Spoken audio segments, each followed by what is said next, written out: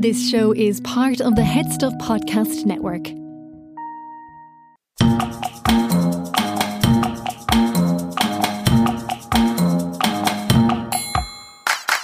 From the Head Stuff Podcast Network and Wikimania 2022, welcome to The World According to Wikipedia, the podcast that explores the weird, wonderful and baffling world of Wikipedia, the people who write it and what makes them tick. With me, Fionnuala. And me, Rebecca.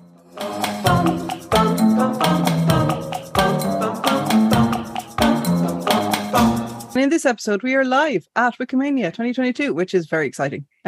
So, yay. And we have a guest. We do. Derek, do you want to introduce yourself? I'm Derek O'Shea. I run the Irish for Twitter account, and I wrote the book Motherfucker Dispatches of Not So Dead Language, and I used to present the Motherfucker podcast on Head Stuff Podcast Network for former stablemates with the World According to Wikimedia. So I'm very delighted to be here. And an old hand, I believe, at live streams when you had Patreon and other things. So yes, I'm not sure if I ever got completely used to it. I think you're still learning. It's one of those things that takes a moment to learn and a long time to master. So this is a little bit different from our usual podcast. We're going to mix up the format a little bit because we have Derek with us for the entire show, rather than me going off and having a Zoom huddle with one Wikimedian of my choice, and then I deliver the interview back to Fionnuala. Not too long, not too short, just right, like a Goldilocks interview. Yeah. So this is a little bit different, so we're mixing it up. So if you have any questions for Derek, some of you who attended Celtic Knot in 2020 might be familiar with Huna's work already. But equally, if you have any questions for us about the podcast or about podcasting in general, do add them to the chat. I'm also keeping an eye on the Etherpad as well. And I'm attempting also to keep an additional eye on our time to make sure that we don't rush ourselves or go too far over.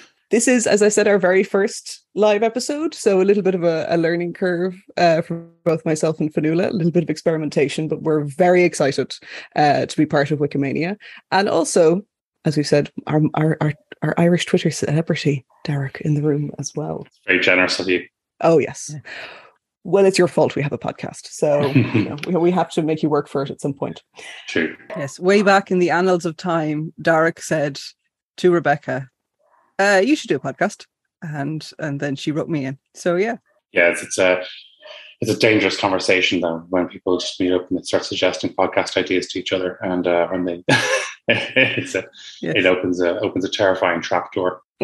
But I did think, and I'm still delighted to think so, that I just thought that the idea of Wikipedia is so scalable, in addition to having the community of Wikimedians around the world and people who are curious about getting into it, and having that as a first step for people who want to try that, as well as the fact that Wikipedia is ultimately about everything. I mean, nothing is off topic in the conversation of Wikipedia, as we've seen. And very true. And Jan, our previous guest, Jan and Ali, has just in the chat has said that he did a session earlier today about podcasting, and he did a lightning talk specifically about podcasting in your own language as well. So Wikipodden, which is the podcast that he does. So it doesn't, much like with Wikipedia, English does not have to dominate all times. And I'm delighted that I've been able to talk to lots of people with whom the projects that they engage with or the work that they do isn't just about the English language. And of course, you've always had an interest, Derek, in the Irish language. Yes, especially so. And it was something, when I started doing a podcast about the Irish language, there's a wealth of broadcasting in Irish, and which is accessible for people with a high standard of Irish, which is great. And there should be community radio for Irish speaking communities, as well as things for learners. But there's also, I guess, I was aware that something like the Irish language touches so many things, like technology, like law, like literature and people's names, baby names. There's so many things that can be. So I thought that having Irish language as the central theme of a general interest show, it became like a keyhole through which you saw the world. And that's kind of shows I liked, like Reply All and 99% Invisible took a similar attitude to architecture or through technology, and they found it basically you could do a podcast for everything when your central theme is a keyhole through which you can see the world.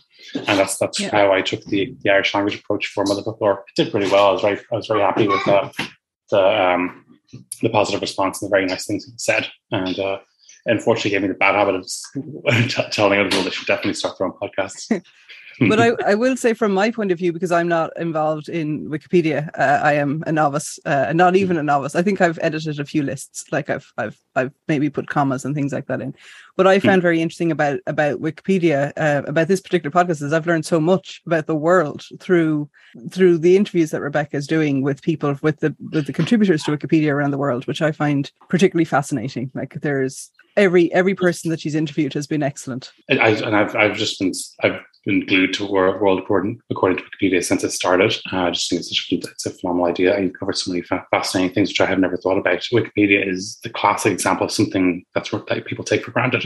People refer to it every day and just assume it's there and don't realize the amount of worker bees going on in the background. And it's fascinating to find out more about that. From my point of view, like I've enjoyed sort of speaking on from what Dark was saying, like things like the medical editing of Wikipedia, particularly around the early days of COVID-19. That was fascinating to me because it didn't even occur to me until we had the interview that there would be particular things that care that needed to be taken over making sure that everything that's on Wikipedia is correct and not prone to misinformation. I learned so much, and I trust Wikipedia a lot more, to be honest with you, now that I know exactly how much care and attention goes into it. I think when you've edited a few pages, you realize how scrupulous the kind of the volunteer-run community actually is of making sure that there is no misinformation. It can be a little disheartening when you believe that, yes, I believe that's correct thing. I've referred to a source and it gets immediately shut down, but that's part of the experience, part of the fun. And I was just like, I didn't consider this to be misinformation, but yes, I didn't realize the Irish Times is an unreliable source. But I kid. Highly reliable source. Yeah, that's a can of worms right there. But obviously there are obviously some papers and stuff, and obviously there's yes, something might be a respectable publication, but it might be an opinion column or something like that, or and these are things you learn as you go along. Well, that's a very good, beautiful segue, and it's always good when you point out a segue, isn't it? Makes it even better. We always have a section on our podcast about rules, and of course, most Wikipedians know technically there are no rules. We have our 5 pillars. Yes. We have lots of guidelines and policies and writing guides and style guides and everything else. And what I'd like to, if there's anybody in the chat that has a particular one that is their favorite, one that they think is particularly obtuse or particularly funny or particularly useful. One of my favorites is WP Not, which is, what Wikipedia is not. And we've covered that before. So it's not a news source. It's not a manual. It's not trying to be anything other than an encyclopedia.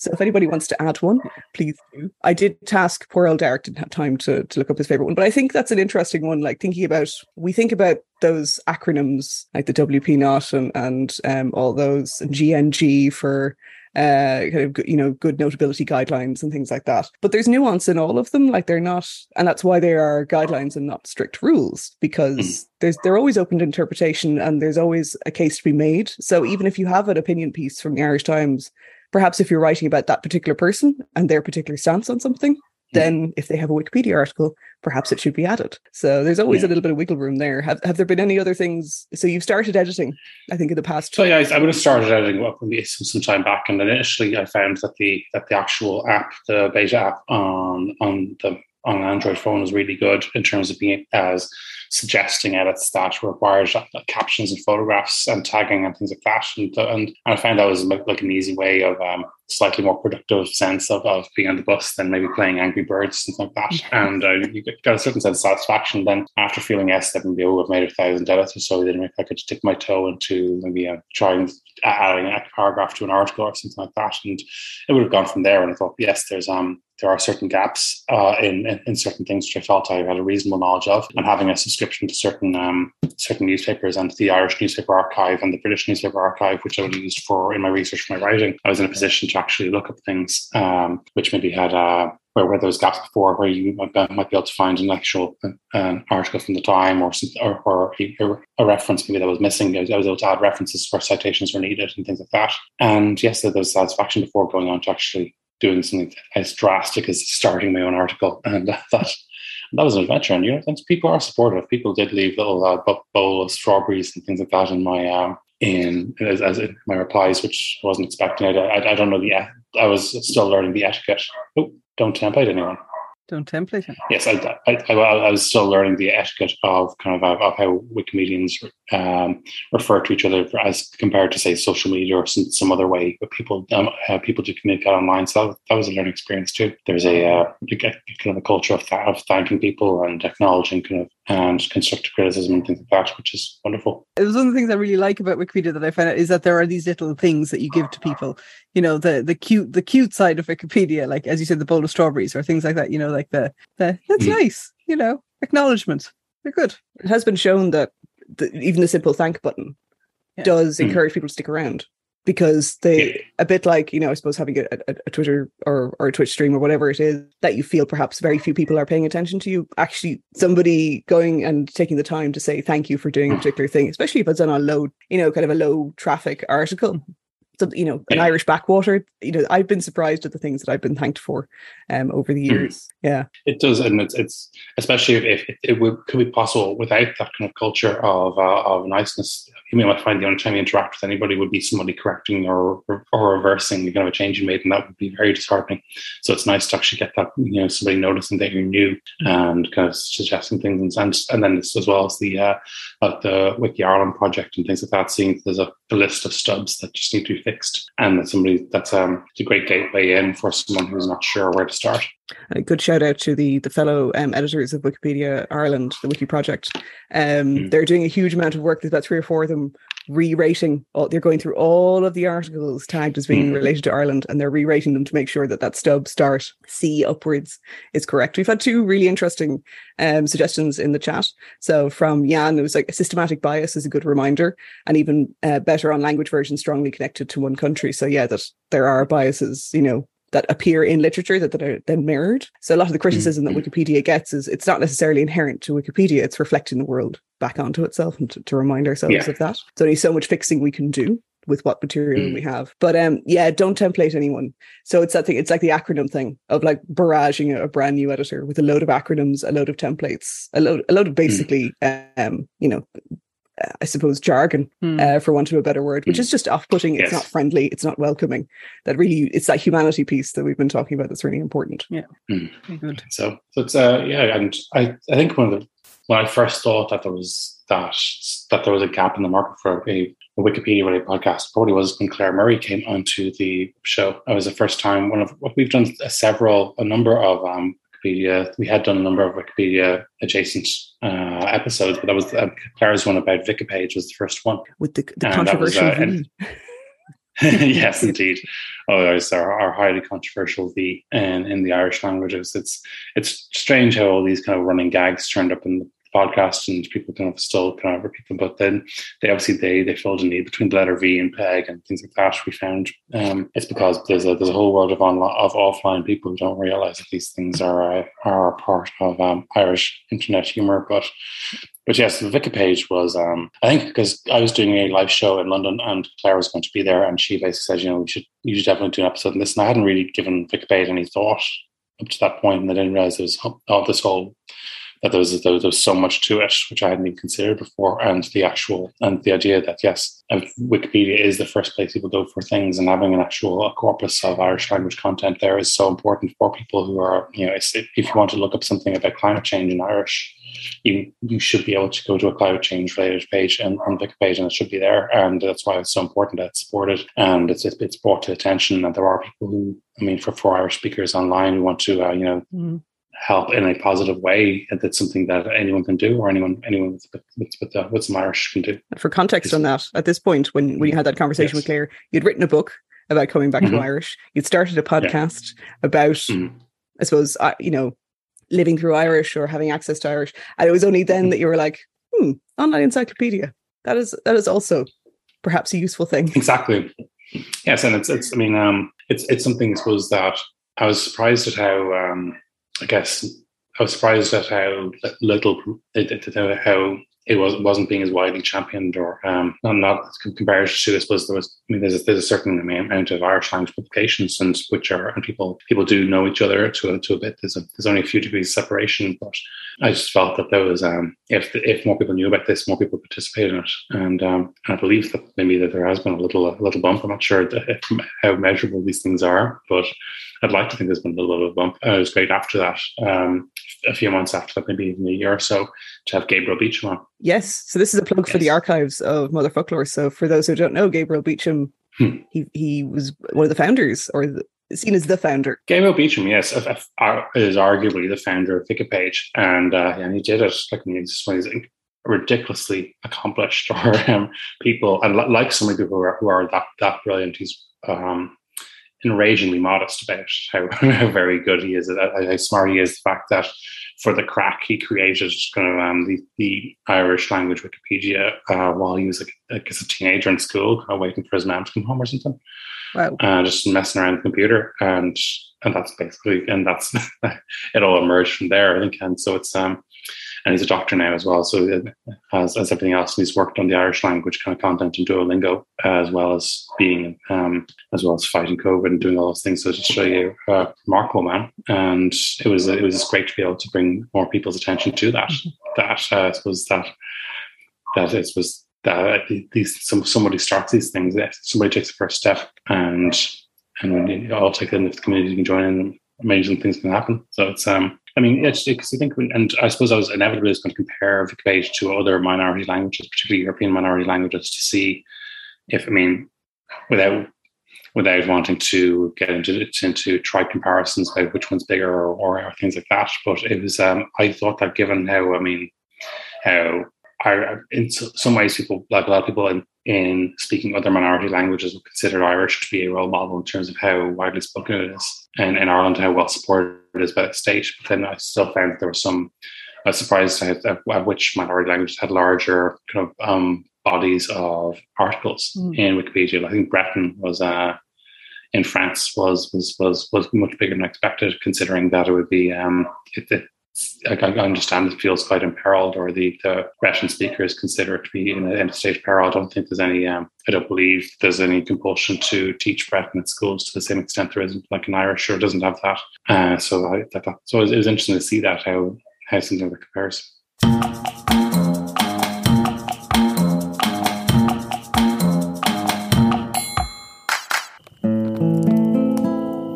Fireside is the Irish storytelling podcast. Every week you'll hear tales of mythic Irish gods, Arthurian knights or Norse Vikings. There is folklore from Ireland and around the world, and even historical legends like Brian Boru and Gráinne Whale. Whether from poetry or prose, lyric or legend, if there is a good story at the heart of it, you'll find it here. I'm Kevin C. Olahan. I'm your host and Fireside Bard.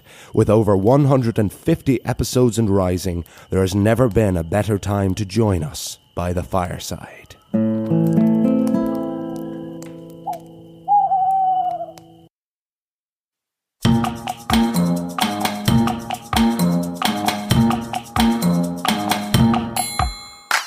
Of course, our interpreters, bless them, are coming up against the phenomena of Irish people talking very fast.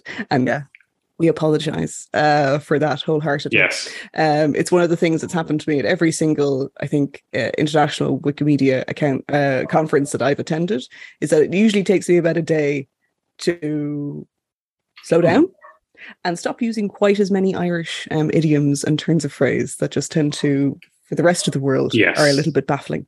So thank you so much for that reminder. I appreciate that.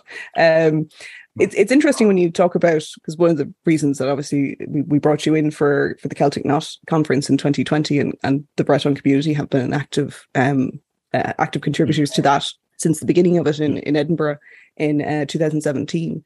And you were reflecting kind of on perhaps kind of and you kind of alluded to it there, like the politics of language and how, you know, some languages do definitely feel like they are, and it has happened all around the world, where they have been actively suppressed or kind of benignly neglected, probably in the nicer ways. And that, you know, the power of Wikipedia's for people who are active within those languages to kind of circumvent or, you know, kind of, I suppose, move away from the usual systems of power that meant that languages got priority or got resources or whatever it is. And do you think that even in a context like Ireland, that it's still very important to have that there? Yeah, I think, it is. And it is interesting how I'm going to talk very slowly now.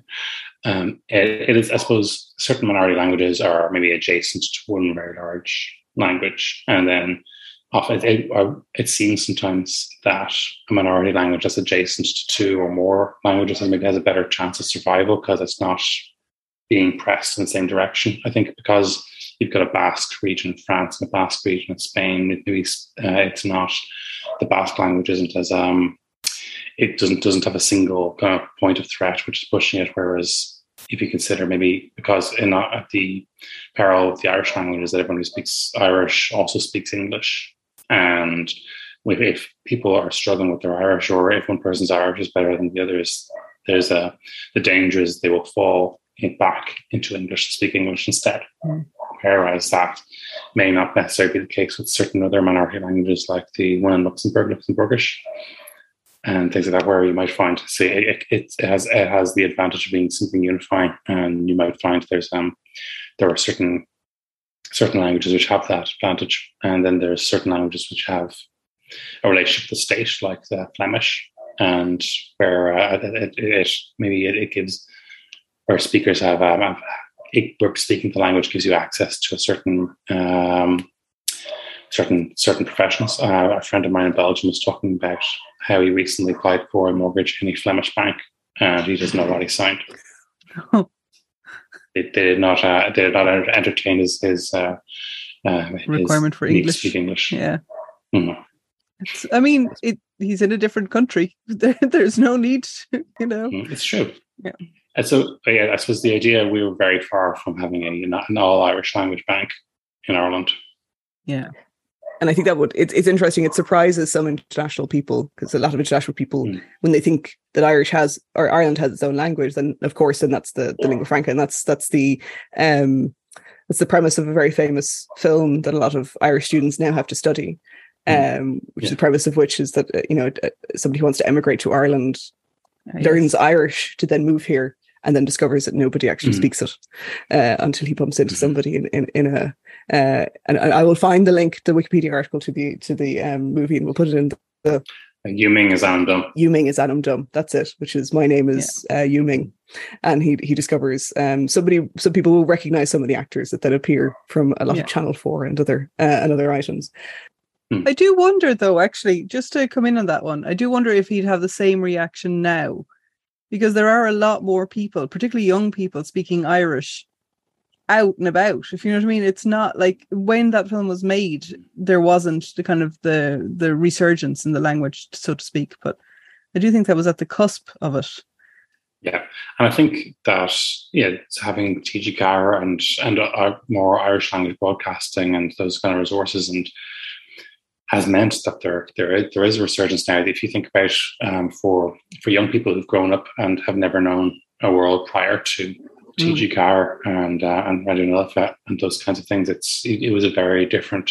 Learning Irish was a very different experience in the 1980s and even the early 90s, and it is much more welcoming now. Yes, I do believe if there was a Yu Ming 2, was it You Fast Ming Furious or as some sort of Yu Ming sequel, yes, he would find some Irish speakers. He would stumble upon a Papa Gaeltacht or something along those lines. Just to unpack those. So TG4 is TG4, as it would be, is the Irish language television channel here in Ireland, which was only launched in the 1990s by the man who is our current president.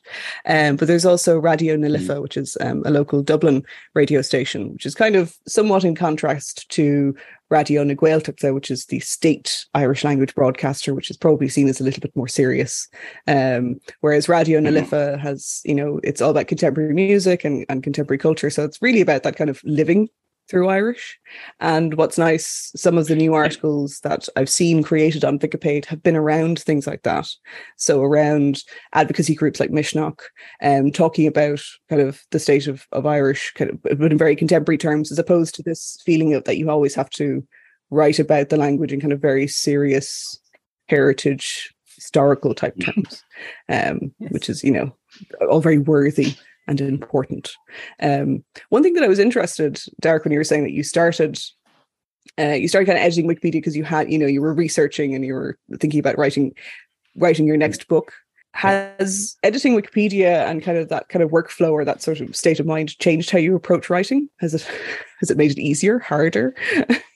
I think it's I'd like to think it's kind of raised, has made me conscious of my standards in some regards. And if this isn't good enough for Wikipedia, why should I be writing anywhere else? Yes, which is probably maybe no harm. I think I think it does. Editing Wikipedia does give you a little discipline. You can, particularly with certain topics, the kind of stuff that I tend to find myself writing about, you get corrected quite very quickly, or it's you get corrected very quickly if you dare edit something that hasn't been, kind of triple supported with references and so forth. So I think it's, in that sense, I'm not sure if it's changed the nature of my text. I think of the text itself, but it probably has made me very conscious of, if I'm writing something factual, something nonfiction, to be more airtight in my reference. Interesting. I do notice that sometimes on Twitter you kind of reveal a little bit about what you've been writing about, and it's things like when pizza appeared in Ireland for the first time. Yes, this is the thing, and yeah. So I find sometimes I've been very interested more recently. I think possibly ever since, for people who are unfamiliar with Irish Twitter, the idea of something coddle, which is a kind of a broth made with poached sausages. It's a traditional Dublin recipe. I was fascinated by how, in an age of kind of increased homogeneity in so many things, with supermarkets and so forth, the idea that you can still have a regional dish and that's maintained a certain regional character in Ireland. And what does it reveal? Where does the coddle line reveal where Dublin stops and starts? Is there? It reveals that the Dubliners are wrong and bad and should be yeah. For international listeners, it is a stew with boiled sausages, boiled pork sausages. And critically, the sausages are not browned, so they're pale sausages. And this is the I think when you brown them, it becomes like a cassoulet or something. That's but yes, I guess when I've been reading more about Ireland's food history and Ireland's food heritage, like the serving lasagna with coleslaw, and when pizzas were introduced and when people stopped using inverted commas around the word pizza, it struck me as there is a story of Ireland's food culture. And when you actually look into it, when you look into why pizza took long to adapt, why when you realise that this tells a story about kind of European integration, but also about the introduction of frozen food and how houses having fridges and things like that, and on all the suburban conveniences and how late they happened in Ireland compared to the other parts of the world. I didn't know why we still refer to like those fancy fridge freezers as American fridges. I didn't realise this was seen as one of the huge differences between Ireland and America was the convenience of a fridge freezer, and this was something that was seen as so highly American. This is why when delicatessen started, and you could pick up some refrigerated food, and that's why the lasagna was next to the coleslaw, and that's why people decided to serve them together. Yeah, did not know. And this is the sort of thing that we all know doesn't appear necessarily on Wikipedia, because it's that kind of very intangible. I mean, to call it intangible heritage is probably overstating it slightly, but it's the kind of thing that you know yourself, having lived in a particular culture or experienced something firsthand, but it's not something that you necessarily find a citation for. And it feels very trivial in comparison to, say, intangible heritage as it goes up, as pertains to large parts of the world. But at the same time, yes. I was recently engaged in an edit war on the crisp sandwich. Yes. And whether or not it's an American or a UK Ireland invention. So not having those citations, it can become very, very kind of heated because there is no definitive answer, because it is soft and malleable in history. Yeah. And that's why it was so important to find. Like, I actually found that social diarists in newspapers in the 70s actually gave some. They were their first people. They would notice something like you wouldn't get a news article about, oh, lasagna is now available in this shop in Dublin, but you might get like an ad in, and then maybe social diarists saying, oh yes, we had a lasagna, inverted commas, there recently. It was very nice. And so those kinds of things after it happens, and it's linked in some ways to the Irish language, and that people contesting why, if a word really comes from Irish, or if it was added after the fact. And I did find that then there was a debate with the origin of the word crack, CRAIC, as it's spelt in Irish, and there was a widespread view that this was invented in the early 90s to sell kind of Ireland as a fun destination instead of an intensely religious country. And that's, I mean, that may have been a motive, but the word definitely existed prior to that. And then you find, yes, some people say, no, I never heard of it from 1990s. Well, you didn't hear a lot of things, mate. It's just, again, anecdote does not equal data. Also, is the other side of that. This is the thing. And that's why I suppose I felt that it was great to actually, when you go back and you look into these food heritage things, because at what point you say, where is a local area? Where do Blaz stop exactly at the edge of Waterford, or does Cawdor stop? There is a house which is the last house to serve Cawdor in Dublin. That is the border between rural Ireland and the city. Do you feel very sorry for our interpreters with probably uninterpretable words like Cawdor, blah, not BLAA, and a crisp sandwich? Because obviously a crisp is not a crisp everywhere in the world. Some places it's a chip. This is the thing: a crisp is not, and a chip and a potato chip. There's like. Do people have potato chip sandwiches in America today? That is a question that is, I would imagine, just as fraught as the crisp sandwich debate. But it's interesting, and that's one of the things where I suppose that's the difference between a minority or a small language Wikipedia, where to a certain extent, if we write the article on a crisp sandwich in Irish, we can kind of center it within that language and perhaps center it within that experience. But when you're talking about the English language, then you're having to deal with the whole Anglophone world, and then also the experiences of other languages as they manifest in English then as well. Yes. So trying to kind of marry, there's a niceness to the kind of small community language Wikipedia that allows for perhaps a little bit more kind of cohesion or something around certain topics. And assumed knowledge, I think it's very hard to find the point of assumed knowledge in an article. If you're going to write an article about John Charles McQuaid, how much assumed knowledge about Irish Catholicism do you bring, and how much do you just say, well, actually, no, you could reasonably expect a person who's never been to Ireland before to pick it up. Because if I was going to similarly just stumble upon an article about a major kind of theological figure in another country, and I would have no knowledge, I would like to think that Wikipedia would be able to cater for me. That's a topic we've never, and it's probably a massive one, and we might have to have you back on to talk about. But yeah, assumed knowledge is and as Jan is saying, like systematic bias, that if you're translating, and I think this is a really interesting point for small language Wikipedias, the kind of the chasing of translating from a dominant language, say like English or French, or Portuguese or Spanish, into another language Wikipedia can import all of those things in with it. And I think it's something that the Wikipedia community, not that they discourage translations, but perhaps it's not seen as the most effective way to build an encyclopedia. Yeah. I do sometimes, from my limited French and German from school, I sometimes look at articles in Ireland and articles about Irish related topics in those languages. And I think the French article on Cork has a lot of pokes a lot of fun at the Munster rugby team and the Cork accent in ways which I wasn't expected to see. And these things don't get mentioned at all in the German article about Cork. But it is interesting because obviously, I mean, the France Cork connection will inevitably mean Munster rugby is always going to be a huge part of that. And whereas that wouldn't be the first thing a German person would think of when they think of Cork, or a Swedish person would think of when they think of Cork. That's really interesting. Did you have anything there, Fionnuala? I wonder what the Wikipedia article on Thierry Henry might say. That's I'm going to check that. Yes, that's the Thierry Henry in Ireland is kind of our version of don't mention the war. I think sometimes Irish football players. We are coming up to time, and I wanted to just. I don't want to wind us up too quickly, but at the same time, don't want to get cut off unceremoniously. as happens with these things. But I really wanted to thank you, Derek, so much for all of your support over the years.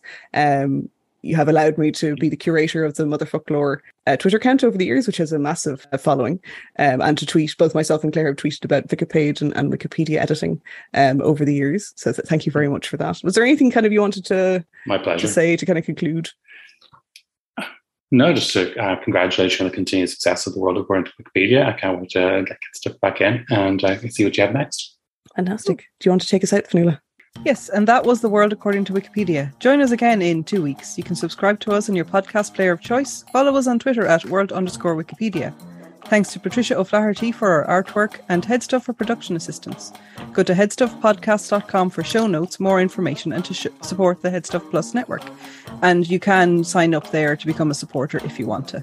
You know, if you're listening and you feel that you want to support us more, you can go to headstuffplus.com and support us there, or headstuffpodcast.com, support us there.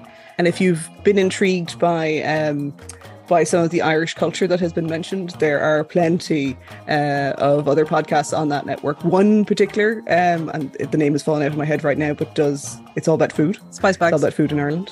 Spice bags. So yes, look up the phenomena of the spice bag as well, if we've piqued your interest. Yes. But thank you so much for joining us today. Really appreciate it. We know we're a little bit different in the Wikimania setup this year, but thank you all for joining us and for all of your comments. We really appreciate it. Thank you so much. Thank you. Slán from Ireland.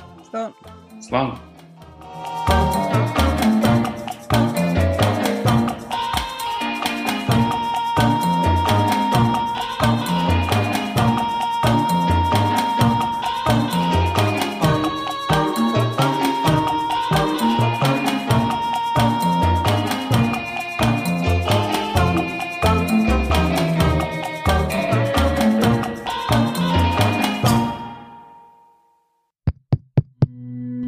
This show is part of the Headstuff Podcast Network, a hub for the creative and the curious. Shows are produced in association with Headstuff and the Podcast Studios Dublin. Find out more or become a member at headstuffpodcasts.com.